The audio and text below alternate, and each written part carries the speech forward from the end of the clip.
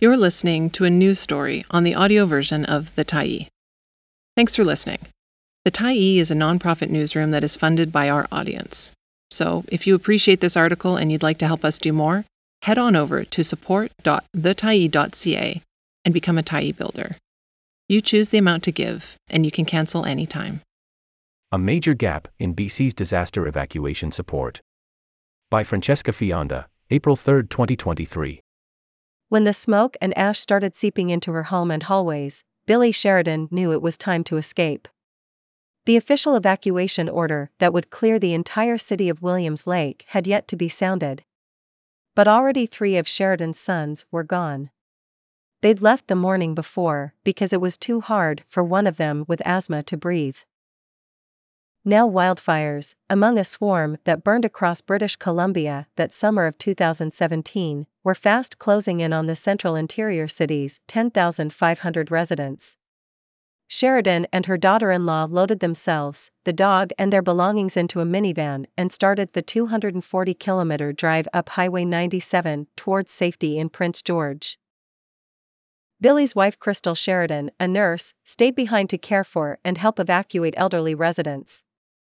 Billy's mind turned to Crystal as drove. She hoped for the best, assuming they'd all be reunited soon enough with stories to share. "We didn't anticipate the length of the time," Billy recalled. "We were hoping that this was only going to last a few days." But days turned into weeks, then stretched past a month as the Sheridans shuffled from place to place. While caring for her patients, Crystal Sheridan's hip replacement broke. She was eventually medevaced to Vancouver after the rest of the Sheridans made their way to the Lower Mainland. There, the family bounced between the hospital, a hotel, and staying with family. While the official evacuation order for Williams Lake lasted almost 2 weeks, the fires triggered a series of health and safety issues for the Sheridans that caused them to leave early and stay away more than twice as long as officials mandated. "It was mentally and physically exhausting that summer," said Billy Sheridan. The family eventually found lodging at Honor House, a home in New Westminster for Canadian Armed Forces, veterans, emergency services personnel and their families to stay while receiving medical care. "We were so lucky and so fortunate," Sheridan said. "That facility holds a very important place in my heart." That tinder-dry wildfire season of 2017 was one of the worst in BC history, forcing an estimated 65,000 people out of their homes. Many of those evacuees learned Billy Sheridan's hard lesson, that as climate disasters increase in their frequency and intensity, those who seek refuge can expect to be uprooted for long stretches. It's already happening.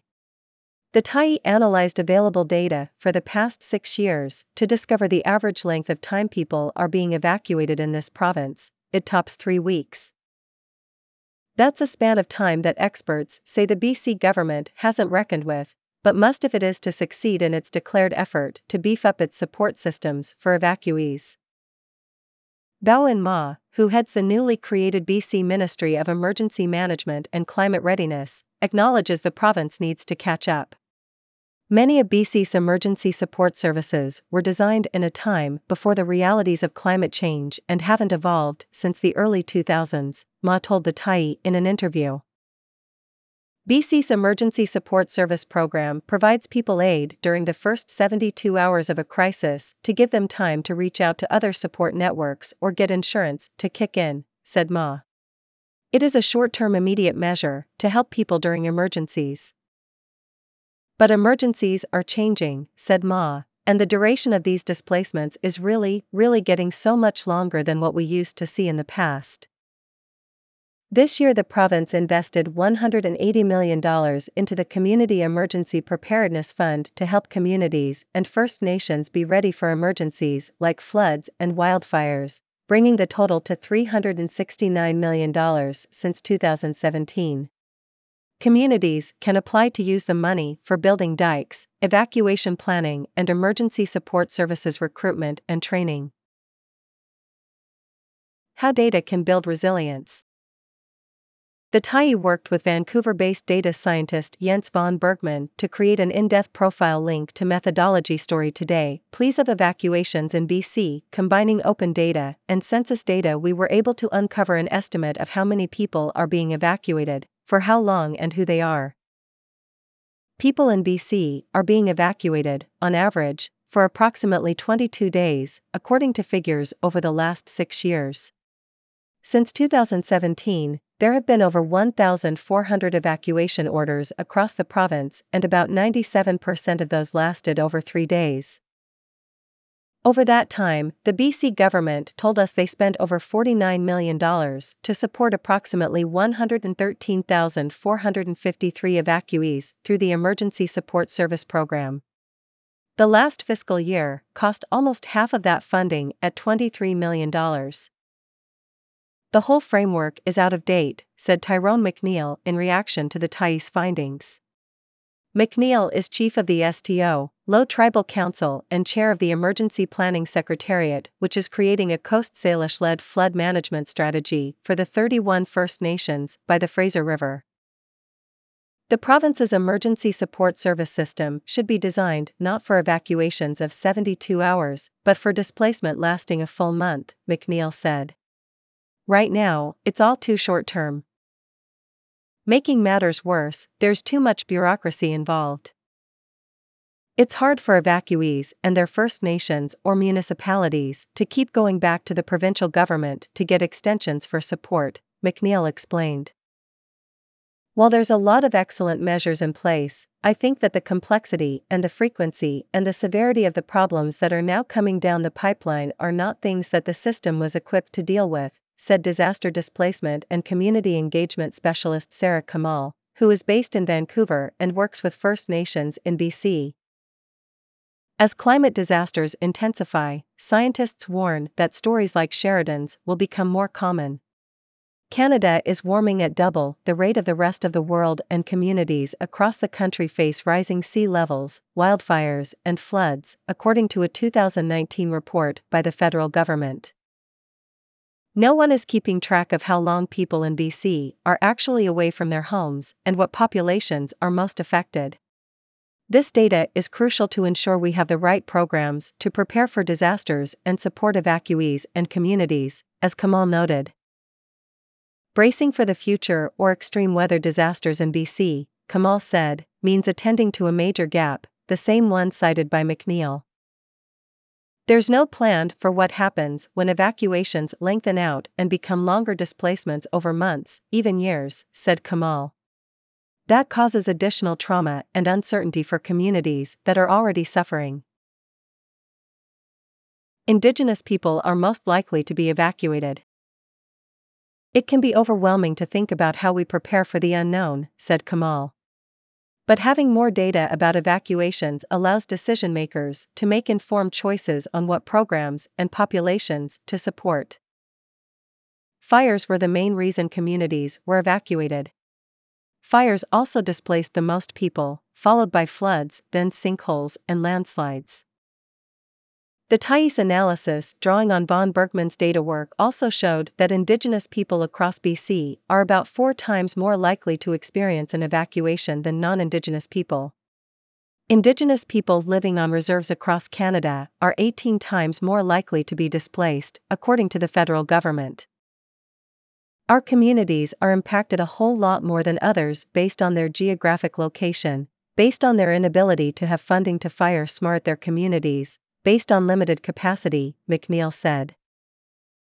The colonial legacy of how and where reserves were structured and the uneven distribution of resources to Indigenous communities means that they are more likely to be harmed by climate disasters and displacement, said Kamal. She recently published a policy scan looking at climate displacement around the world and what Canada can learn. While there weren't significant differences, people in the bottom half of the income distribution, homeowners, and people not in the labor force were more likely to be evacuated over the last 6 years. These demographics also reflect the makeup of rural and remote communities who disproportionately experience social, economic, cultural, and health impacts from climate change compared with urban centers, according to a report by the federal government. Putting the average time people are evacuated at 3 weeks in BC seems realistic to Vincent Fung, a data analyst. Fung has worked in international humanitarian and disaster response for over 15 years and has crunched displacement data from around the world. He was formerly a monitoring expert for the Asia-Pacific region with the Internal Displacement Monitoring Center. Getting accurate data to help inform policy is one of the goals of the Internal Displacement Monitoring Center. The organization describes itself as the world's definitive source of internal displacement data and uses public data and the media to count displacements from disasters and conflict. Around the world, extreme weather is forcing people to leave their communities. The last few years saw major flooding in Pakistan, wildfires across Europe, and major hurricanes in the US. Almost 24 million people were displaced around the world by disasters in 2021, according to the Internal Displacement Monitoring Center. The center estimates 60,000 of those displacements were across Canada. Their numbers are based on a variety of sources, including open data and media reports. It's happening everywhere, Fung said, including in BC, as he pointed to major flooding in 2021 from atmospheric rivers and seasonal wildfires. Evacuations, a brief primer. When disasters strike in BC, emergency officials will often use evacuation alerts and orders to move communities out of harm's way.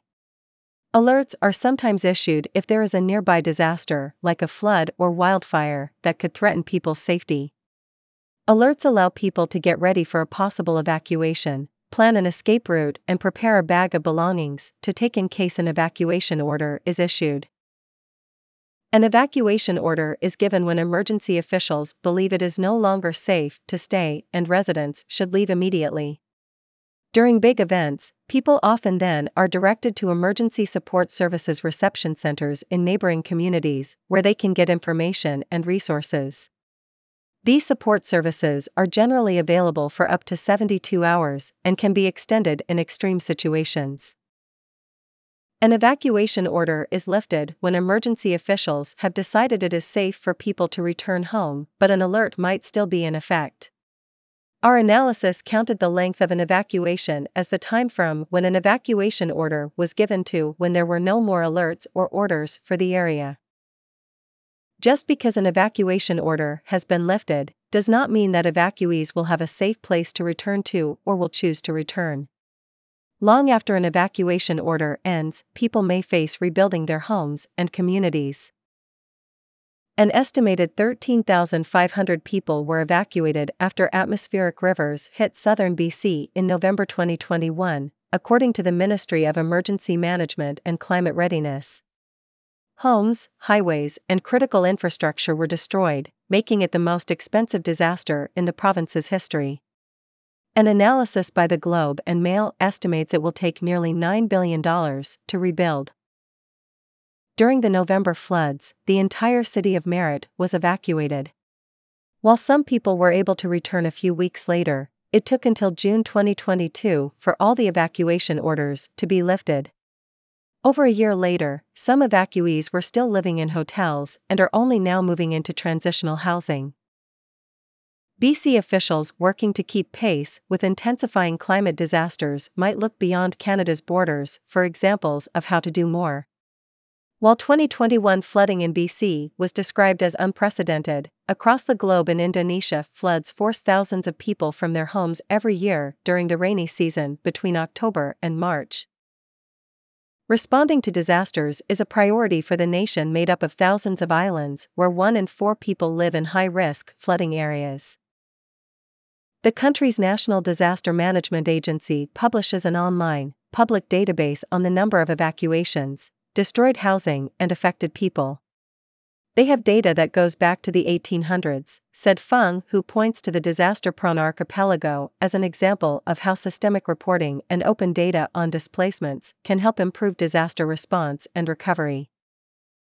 The data has allowed authorities to predict future displacements and strengthen warning systems, giving people more time to prepare and evacuate.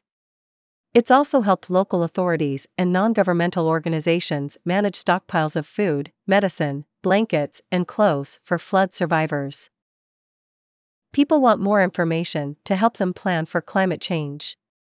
A recent survey commissioned by the Insurance Bureau of Canada found that nearly 9 in 10 British Columbians believe it's important to have access to data on flood-prone areas, and nearly 7 in 10 said they would consider relocating to a safer area if the government paid market price for their property. One tool newly crafted for such a purpose by 2 Canadian real estate platforms ranks risk factors for hundreds of thousands of homes across Canada. Demand for such transparency is likely to rise. The first thing we need to understand is the risk profile of these communities, said Von Bergman. Once we understand these risks better, then we can think of how to mitigate them. Other responses can vary from building climate-resistant infrastructure like dikes or, in some isolated cases, relocating. We need awareness so that people can make informed decisions about where they live and how they deal with these risks, Von Bergman said. That data can also be used to help address gaps in insurance policy that leave flood survivors with not enough or no coverage at all. Providing accurate flood risk levels can help guide society towards less risky decisions, according to a federal task force on flood insurance and relocation. Right now, the nation's yearly flood risk, for residential areas alone, sits at $2.9 billion. The authors also warned that without carefully designed flood insurance policies, access to proper insurance will remain a challenge and leave more risk on vulnerable Canadians and people living in high-risk areas. The provincial government is currently developing a risk data strategy as it modernizes the Emergency Program Act. The goal is to provide public data that provides risk and hazard information at provincial, regional, and local levels.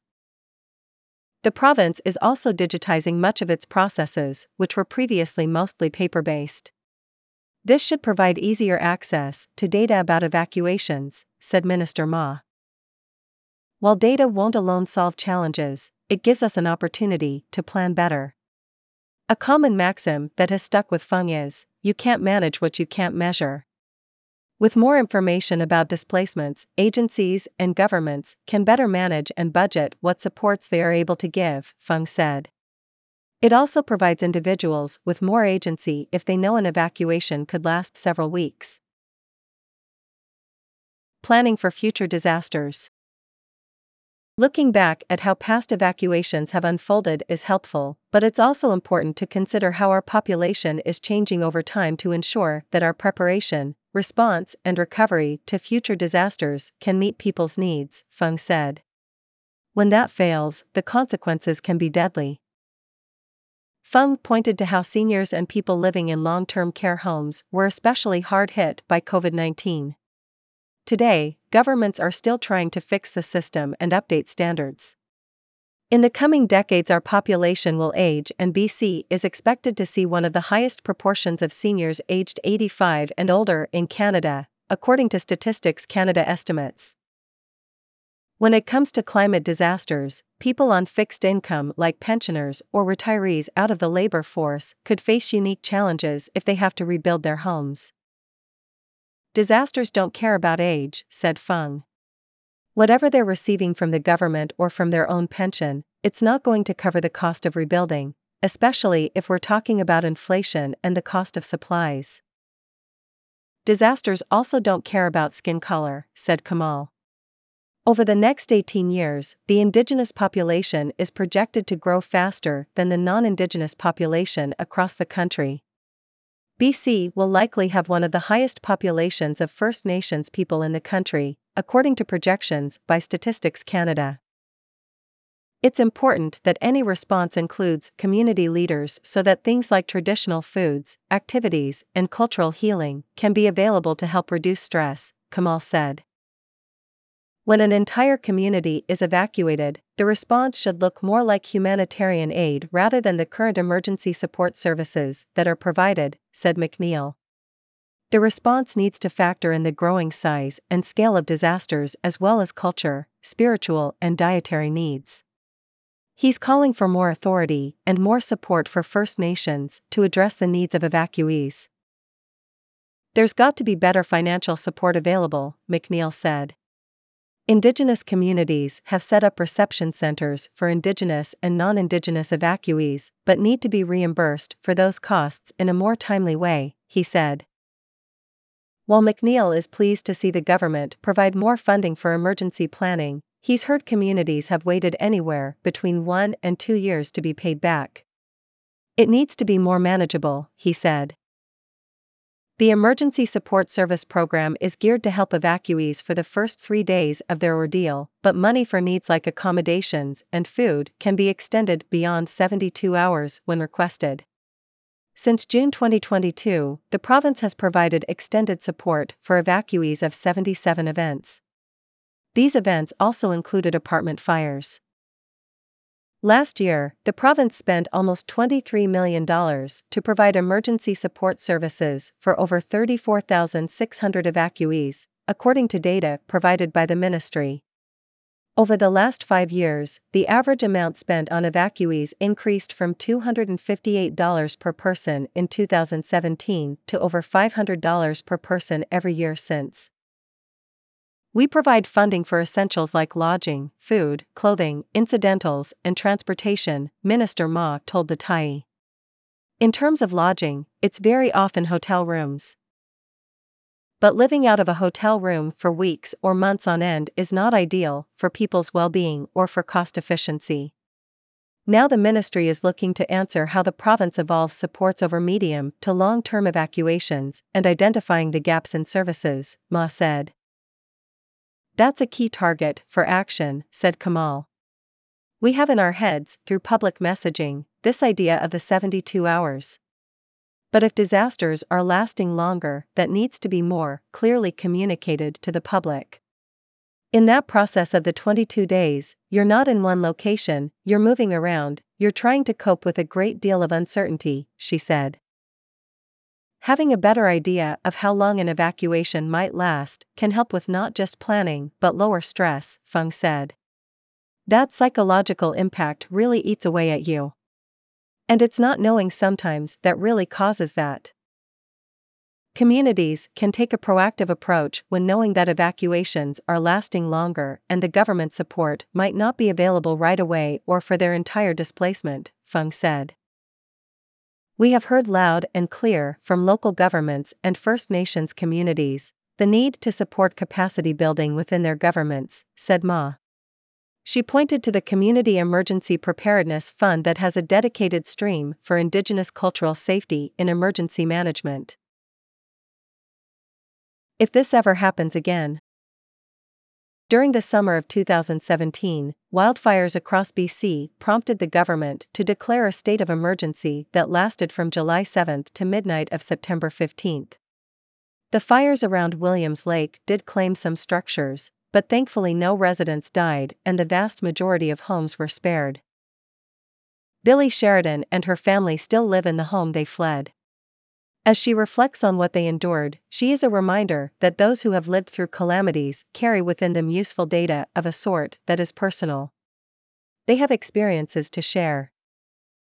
Sheridan hopes that disaster survivors will share their stories and the people tasked with improving emergency responses will listen to better inform their policies. For somebody that's lived through it, it's hard. You're leaving your life behind. You're uncertain if you're going to be homeless. You're uncertain if you're going to come back home, Sheridan said. She said more information before and after the wildfires and a realistic return plan would have helped ease the anxiety of being away from home for so long. It was agonizing, she said, to be glued to the news waiting for any word, but only getting vague details from officials. A lot of times, they would just tell us that we're hoping to get people home as soon as possible. After her ordeal, she feels the next time she will be more ready, and so will her community members. I think Williams Lake knows that now.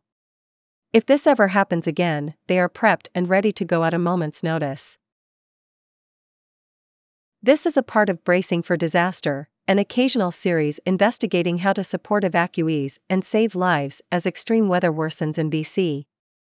Next Monday, meet survivors sharing precious items they managed to save as they fled catastrophes. With files from Alden Schwellos. Thanks for stopping by the Tyee today. Anytime you're in the mood to listen to important stories written well, we'll be here. And if you'd like to keep independent media going strong, head over to thetyee.ca and click on the Support Us button to pitch in. Finally, big thank you to all of our Tyee builders who made this story possible.